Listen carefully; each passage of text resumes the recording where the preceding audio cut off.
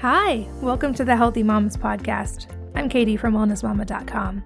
This episode is brought to you by two companies that I absolutely love and whose products I use all the time.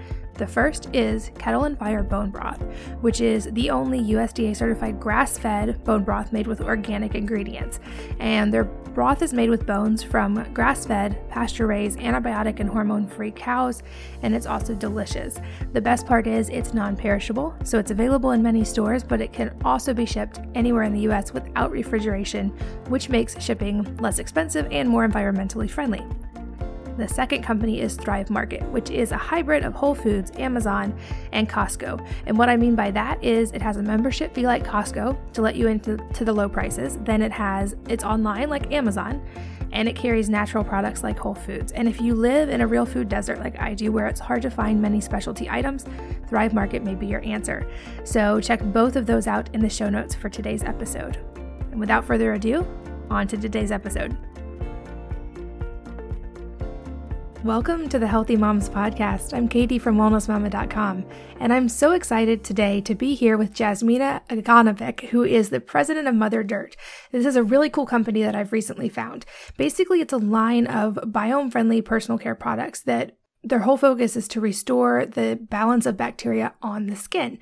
And I feel like this is a new area of research, which is why I'm so excited to delve into it. I feel like we know a ton about the gut biome, but not so much about the skin biome. So her company, basically this is the consumer division of a company called AO Biome, which is a biotech company that's focused on advancing and transforming human health by using products that restore a special bacteria called ammonia oxidizing bacteria, or AOB, which a lot of current hygiene products have stripped away. So not only are we not getting these bacteria, but all the hygiene products that we use are actually taking them away. So Jasmina is a cosmetics and consumer goods entrepreneur who has a degree in chemical and biological engineering from MIT, which is certainly nothing to laugh at. And her path has led her to these companies, and I'm so excited to chat with her today because a lot of you guys who have been listening for a while know that I'm a big fan of letting kids play in dirt, interacting with dirt, which obviously is a different focus, but I feel like the bacterial aspect is really important. So Jasmina, welcome. Thank you so much for being here. Thanks for having us, Katie. I'm excited to chat with you today. Me too. I feel like this is one of those really important topics that we're about to see a whole lot about. I feel like most people are aware of there's gut bacteria and there's a gut biome. And so most people understand that the gut has trillions of bacteria and that the microbiome in the gut affects health in a lot of different ways, including like the immune system in so many ways we're just now finding. But I feel like this is kind of the pioneering edge of microbiome research about the diverse microbiome that exists in other parts of the body, like on the skin. So let's just jump in there. Can you talk about how that's the same or different from the microbiome in the gut and how they interact, if at all? Yeah, well, actually, you're bringing up this really interesting point that the whole medical and academic community is starting to realize, which is that, creating these really separated silos of ecosystems and thinking that the human body is not as interconnected as it is kind of a profound way of looking at the human body. So, going back to the gut just for a moment before we leap into the skin, just like you said, so much of the research that's going on in the gut has been tied to some research that'll potentially have some really serious implications to the treatment of diseases and the optimization of health. But really what we're realizing is that it isn't just about gut health anymore. We're certainly seeing research in the gut also affecting other things like potentially mental health, sleep, and things that you wouldn't necessarily in a conventional way view as very connected. And, when we look at the skin, the skin also has an ecosystem like the gut. There are some really similar parallels where, an imbalance in the gut can lead to issues in the gut and potentially elsewhere. Same thing we're starting to realize in the skin. If there is an imbalance in the skin has a really difficult time being healthy and feeling good and things along those lines. Diversity is also a big factor. So there's a lot of research for the gut showing that potentially the more diverse the ecosystem in the gut is, the healthier the person tends to be. And as we look at things for the skin, the same could be true. As we look at people from indigenous tribes or people who typically have what we view as healthier skin, the relative diversity of bacteria on their skin seems to be much higher than what people who kind of struggle with their skin or have diseased skin states have. So there are a lot of really similar parallels, but it's very different because they're different microorganisms that exist in each. You don't have the same bacteria in the gut as you do on your skin. And so it is a little bit of a new frontier that requires a slightly different way of thinking and researching.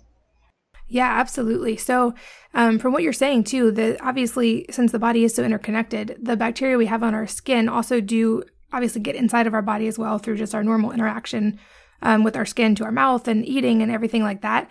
And I find that especially fascinating when I'm watching my little kids because I've thought of this for a long time, like with toddlers, especially for years and years and years, babies that age have crawled around on dirt and they put sticks in their mouth and now everything's sterile and we boil their toys to make sure they're sanitary. But I love actually that makes sense now, that the reason that babies want to play outside and crawl in the dirt, they're actually developing both their skin and their internal biome. So what do we understand about the specific mechanisms between how the skin biome affects the gut biome? Well, we do know that the research is really early on. There's some research being done by the group at UPenn that doesn't, relate directly to the gut, but I thought that the takeaway was pretty interesting, which is that they view the microbiome of the skin as kind of like the eyes and ears of the immune system. And by constantly cleaning and kind of sterilizing our skin, we're effectively kind of deafening and blinding this important link to our immune system. And eventually, when you deafen and blind this link, what the immune system does to protect itself from potential danger, because that's all it really cares about, it goes into a pro-inflammatory state. And because it doesn't know what's out there. So it would rather kind of fight preemptively than assume that everything is fine. And this is why we believe that there's been such a rapid increase in inflammatory skin diseases. Children in particular, 1 in 6 children struggle with eczema. And interestingly enough, it tracks with asthma. So about 90% of the children that have asthma also happen to have eczema. And that's a really interesting link because conventional medicine separates those two in very different categories. So there certainly seems to be a link. Not much is understood about it, but there's a lot of work going on in the space for sure. That's so fascinating. I'm really excited. I'm definitely a nerd at heart and I love reading medical journals. So I'm excited to see more about this. Hopefully that'll be coming out. So since I'm a mom, and I think a lot of the listeners are, I definitely have a focus on babies and children. And I know that from my research, at least with gut bacteria, that it develops typically like very early in life. They think maybe even in utero, potentially that there could be seeding for that. But we know for sure during like the birthing process. Is the skin microbiome the same? And how does that microbiome develop? Yeah, what research is showing is that in the first 2 years of a child's life is when much of its immune system is built up. And the microbiome very likely plays a key role in that. And, one of the things that you were talking about earlier about kids crawling on the dirt and putting things in their mouth, if you look at why they evolved that behavior, I think is a really interesting question. It, potentially is a mechanism for the immune system to start to build itself.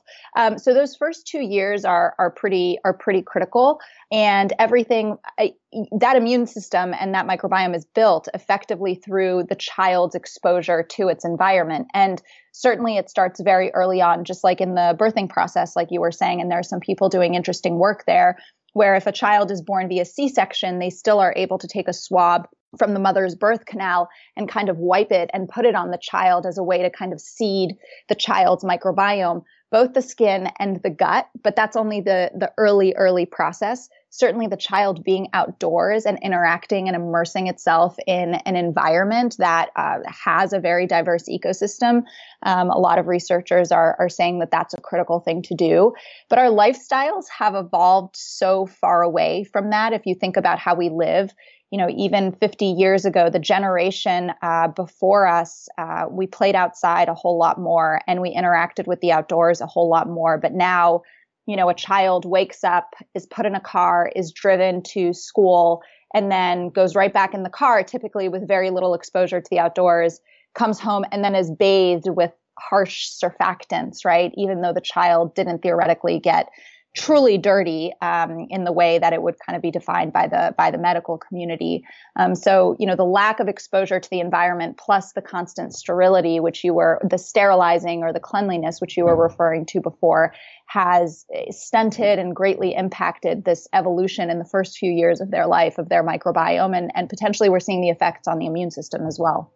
Yeah, it really is kind of wild. And I love that you mentioned about the birthing process because I'm a doula and I've actually done that, facilitated that at a couple of births that ended up being C-sections. And the mom knew going in one of the cases that it was going to be a potential for a C-section. And so she had pre-swabbed before getting antibiotics or before being in the hospital and was able to seed her baby that way, which is funny because you get a kind of a mixed reaction from the medical community, and a lot of doctors seem to think it's gross, which I always just laugh because I'm like, you know how birth happens. How is that any grosser? Yeah. But I love that. And I think that's a good reminder to all moms, like you said, of how much less a lot of kids are getting outside these days. And I remember my grandparents talk about so much. They played outside in the dirt. They climbed trees. They came in filthy. They gardened. They did so many things which gave them exposure to a wider variety of bacteria. So with that understanding and with the research that we have available, what does it actually mean to have a healthy skin microbiome? Like what kind of bacteria were we talking about there and how many different kinds and how does that interact?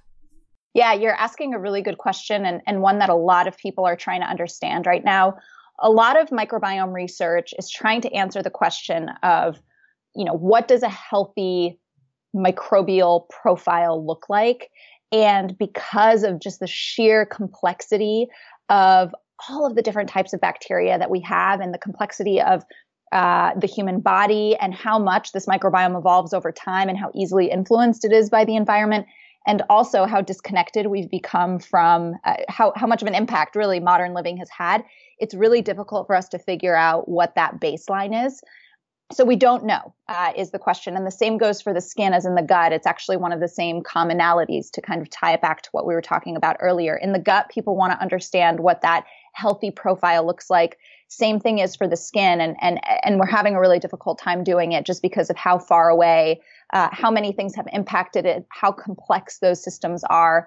But hopefully one day we will. AOBiome is approaching it in kind of a different direction. Instead of starting with kind of the big data perception of it, AOBiome is actually just starting with one type of bacteria, really focusing on understanding how this bacteria works and the role that it plays in the skin's ecosystem, and then really measuring what its impact is. And you talked about it earlier. The ammonia oxidizing bacteria is a soil bacteria. So it comes from the dirt. So if you were walking barefoot or kind of playing outside, it is very likely that you would expose yourself to it naturally. Human beings likely had this bacteria and lost it in the last 50 to 100 years or so because it is so sensitive to surfactants and because we don't interact with dirt as much as we used to. So we're taking a little bit of a different approach, and we believe that by following this approach, we can kind of at least focus on the areas where we can make improvements or make an impact. Yeah, I love that. It gives a whole new meaning to the idea of good, clean dirt, as you hear that saying. Right. Yeah, I mean, this idea of clean, we talk about this internally, we've confused clean with sterile. And we believed that by, being quote unquote clean, effectively killing 99.9% of bacteria, that we would be healthy. And I think the reason so many people are starting to look in a different direction and people feel like the conversation you and I are having now is starting to grow and gain momentum is because people feel like they have been doing the right things. They have been cleaning. They have been using, the antibacterial hand sanitizers. They have been following what conventional wisdom has told them. And, we haven't ended up where we've expected. So it's made people, I think, take a step back and wonder what piece in all of this we've missed.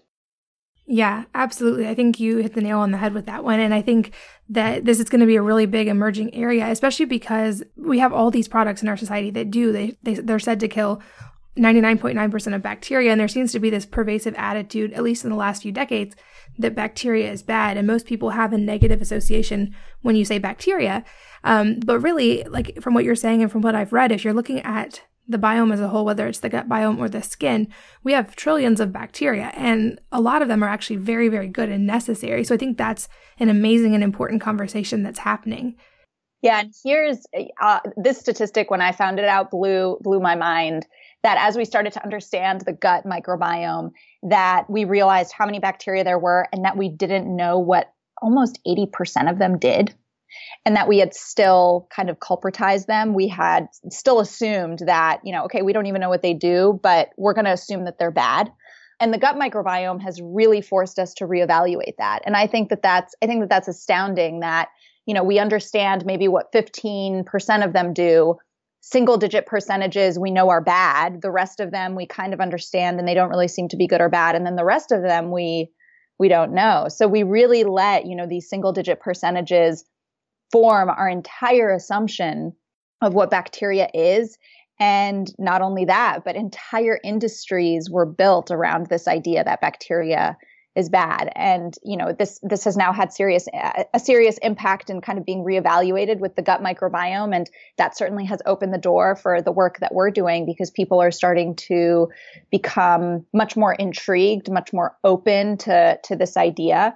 But the cosmetics industry, I mean, every product that sits on a store shelf has to have a preservative in it, because the whole industry is built around this idea that bacteria is bad, and putting a preservative in there prevents any bacteria from growing. And thinking about slathering and lathering all of those products on our skin multiple times a day over the course of a lifetime certainly has an impact. Yeah, absolutely. I think that's so important, what you said about we're really basing our entire perception based on those single digit cases. And certainly there are bacteria that are very dangerous, but like we're finding, there are some that are really, really important as well. And especially some of the research showing about how the interaction of bacteria, even on your genes, like it can literally impact your body at such a base level. And I think we also are seeing the shift in society, like you said, with recently I've been reading about how triclosan is now banned, which is an antibacterial ingredient. And people are seeming to start to wake up to maybe we shouldn't be just washing our hands with antibacterial soap every time we wash our hands. Yeah. Yeah. Our chief medical officer, Larry, makes a really good point here, which is that, many of these kind of ideas start off in the medical community. So antibacterial hand soaps started off really in hospitals, and for good reason. That is certainly an environment where we still very much need that. But that ended up trickling over into the consumer space. And there was never a point in time where we stopped and asked whether or not it was necessary in the consumer space. And if it was, what the ramifications would be. So triclosan is a really interesting case because there were also environmental implications, because literally our water treatment facilities weren't prepared for the buildup of triclosan that ended up happening, and that had an impact on things. And so, if you look at the history of how these things end up happening, it's really interesting to observe, because the intentions are always good. They're just typically based off of not the full picture. Yeah, exactly. So we've talked a lot about all the problems and the research. Let's shift focus a little bit. A lot of the people listening are moms and are raising the next generation. So are there practical steps that we can do that help create a healthy biome on our skin for ourselves and our families? Yeah. For kids, I think particularly in the school setting or in a group setting, I know that it's always really important for kids to wash their hands, and, hand hygiene is still a really important part of this. Lots of studies show that plain soap and water is just as good as, is actually better than antibacterial products. So if you are able to just take out those antibacterial products completely, I think that there's a lot of benefit to be gained there alone, and just using plain soap and water. There is convenience in like antibacterial hand sanitizers, but perhaps as a simple replacement for that, going to simple wet wipes that don't have any sort of antibacterial properties.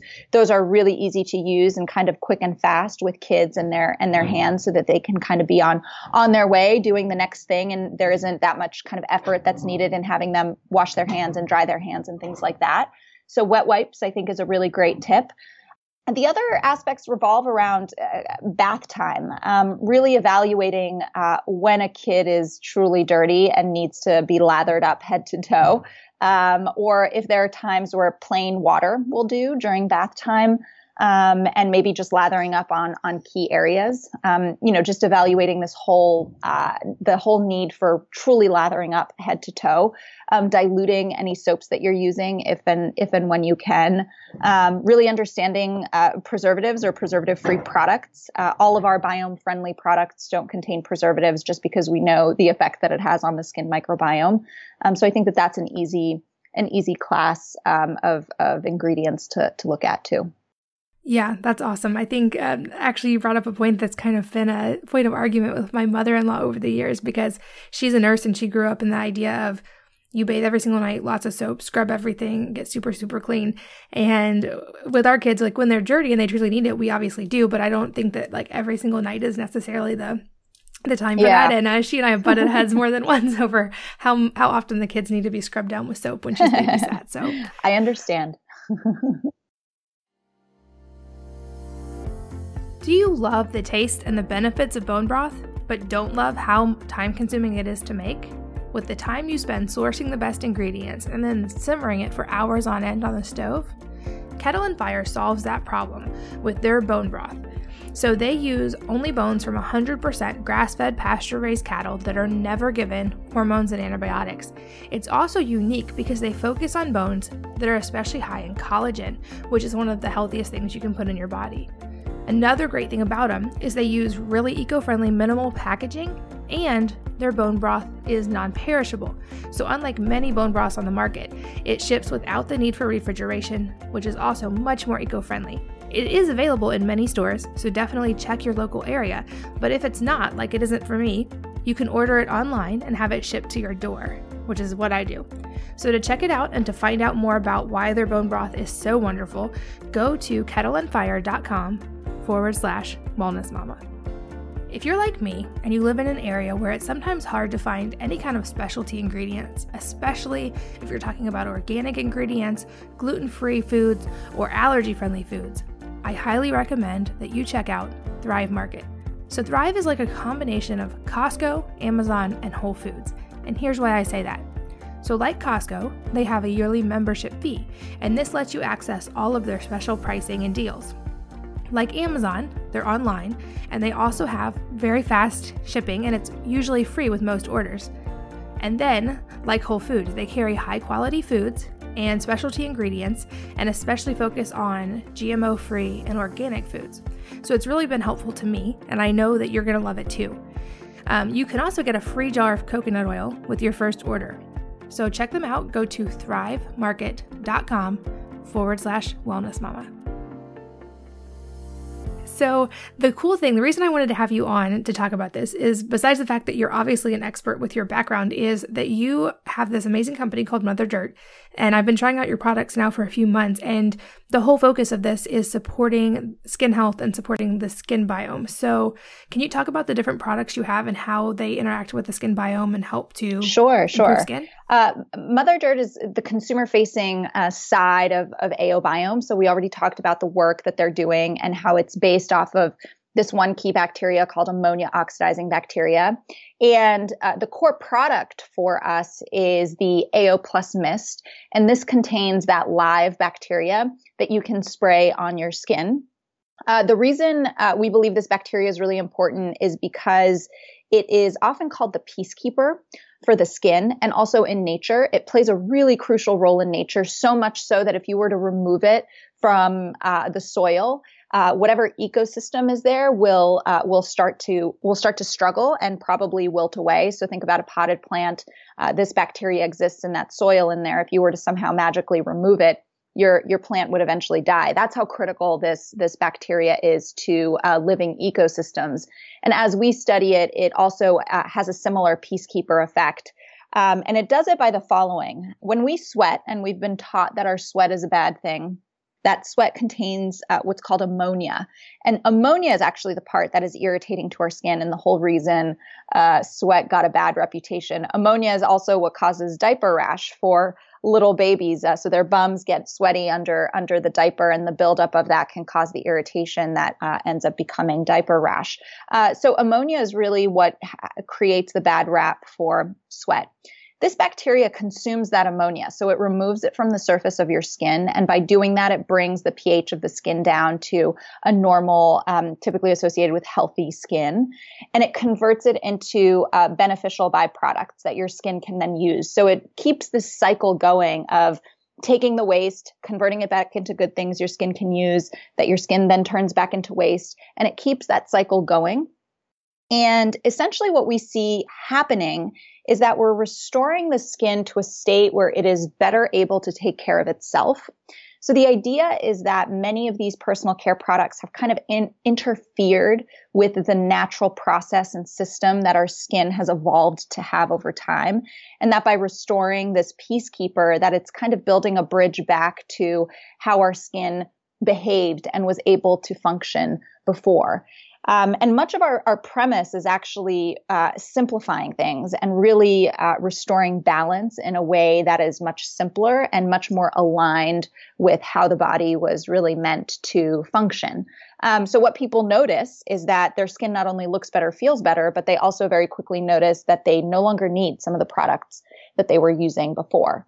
So that's the core product that we have. And then we have supporting products that don't contain the bacteria, but are meant to be easy swaps so that people can have a biome-friendly routine. So in there, we have a cleanser that you can use on your face and on your body, a shampoo, and also a moisturizer. So that way you can kind of build out the daily essentials and make sure that it's helping your skin's ecosystem stay nice and balanced.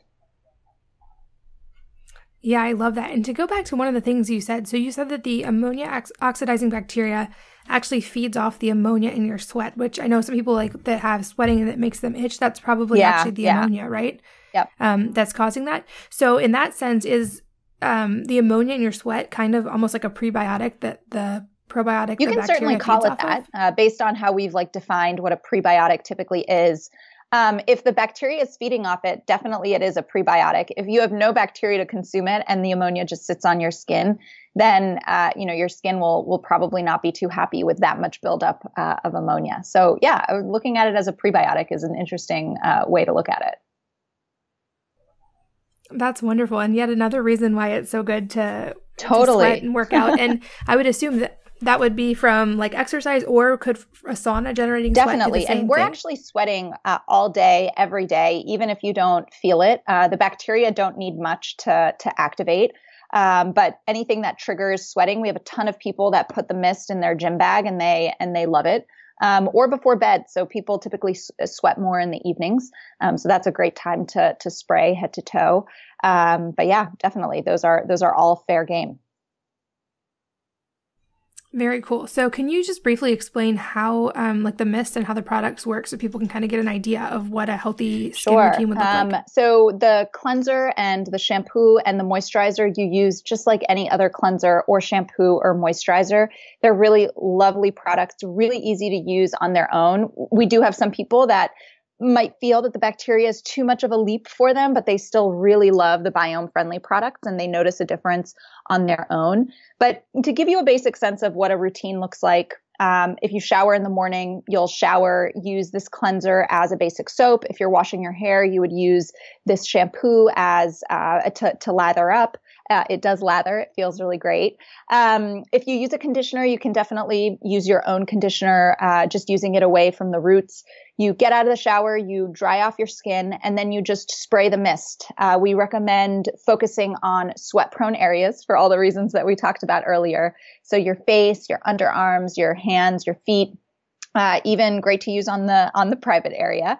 And that's pretty much it. If you have other aspects of your routine, so the face can sometimes be tricky, particularly for women, who are meticulous about an SPF or makeup, feel free to put any of those on and then just use the mist as the very, very last step in the routine. And that's basically it. You can respray throughout the day if you want. In the evening, you can respray before you go to bed, but that's essentially how it would go. Yeah, I know. I was actually surprised because I've been making my own beauty products and just household products for years. And so I think probably the majority of them would be relatively biome friendly because I'm not using any harsh preservatives or that kind of thing. But I was surprised just how easy it is now. Like I just have to pack two products when I travel, plus the mist, and it's very easy to do. And I also feel like I noticed differences in my skin tone pretty quickly after using it. What's kind of the average response that you guys see with people? And yeah, is it all pretty the studies quick like that we've done have had people noticing results within 2 weeks. So it's been pretty rapid. And the really cool thing is people also notice the changes with time. So for example, people in the beginning might be using maybe a little bit more mist, for example, and then they feel like their skin gets to a really good point, and then they find that they can just use a little bit less in order to maintain the results. And the reason for this is a little bit kind of crazy to talk about because you never think of your personal care products this way, but this is literally the first living personal care brand. Once you get a culture growing on your skin and it's kind of healthy and functioning and existing on its own, you're really good to go. All you're really focusing on is maintaining. And it's really interesting to think about taking care of your body in that sort of a way where it's much more symbiotic versus kind of how we're typically told. And, I'll also say that the personal care industry has had this natural products movement that has really dominated the last several years and has come to a head over the last 10 years. And it's been such a tremendous step in the right direction. We've been having the conversation of how do we make healthier products for quite a while now. And what we like to talk about, however, is, why are we using so many products to begin with? It's a slightly different conversation to be having, and, making sure that our products are healthy and formulated ethically and in a way that we understand how it impacts our skin and our environment, is really important. But also really incorporating what is necessary versus excess. Absolutely. I'm 100% with you on that. One question I know some people may have, is there any kind of transition period when switching to these products? Because I know I was already using homemade products and like a lot of like liquid Castile soap and things that had a transition period themselves when I switched from the really harsh detergent shampoo and that kind of thing. Do you have people who have an experience with a transition period where their skin or their hair kind of doesn't like it, but then it passes if they keep using it? I would say it depends, maybe. I know for me personally, I went cold turkey in dropping my very elaborate facial skincare routine, and I kind of just abandoned everything. I did just the cleanser and no moisturizer. And the no moisturizer aspect was the thing that freaked me out the most. But, maybe for 3 days, my skin felt like it was missing moisturizer. But then after those 3 days, I turned a corner and I've never looked back. But even in those 3 days, my skin wasn't peeling. It wasn't flaky. So it was just something that I noticed, but that no one else would have. On the deodorant side, about 60% of our users are able to stop using deodorant. Most of them have no transition period whatsoever. And there are easy ways that you can experiment with that. And if people are interested, they can certainly contact us for it. But I would say in most cases, no, because it is with everyone's microbiome being unique. You'll have to pay attention to your body and experiment and tweak from there. But yeah, by and large, it's supposed to be a really easy transition and an easy routine to get into.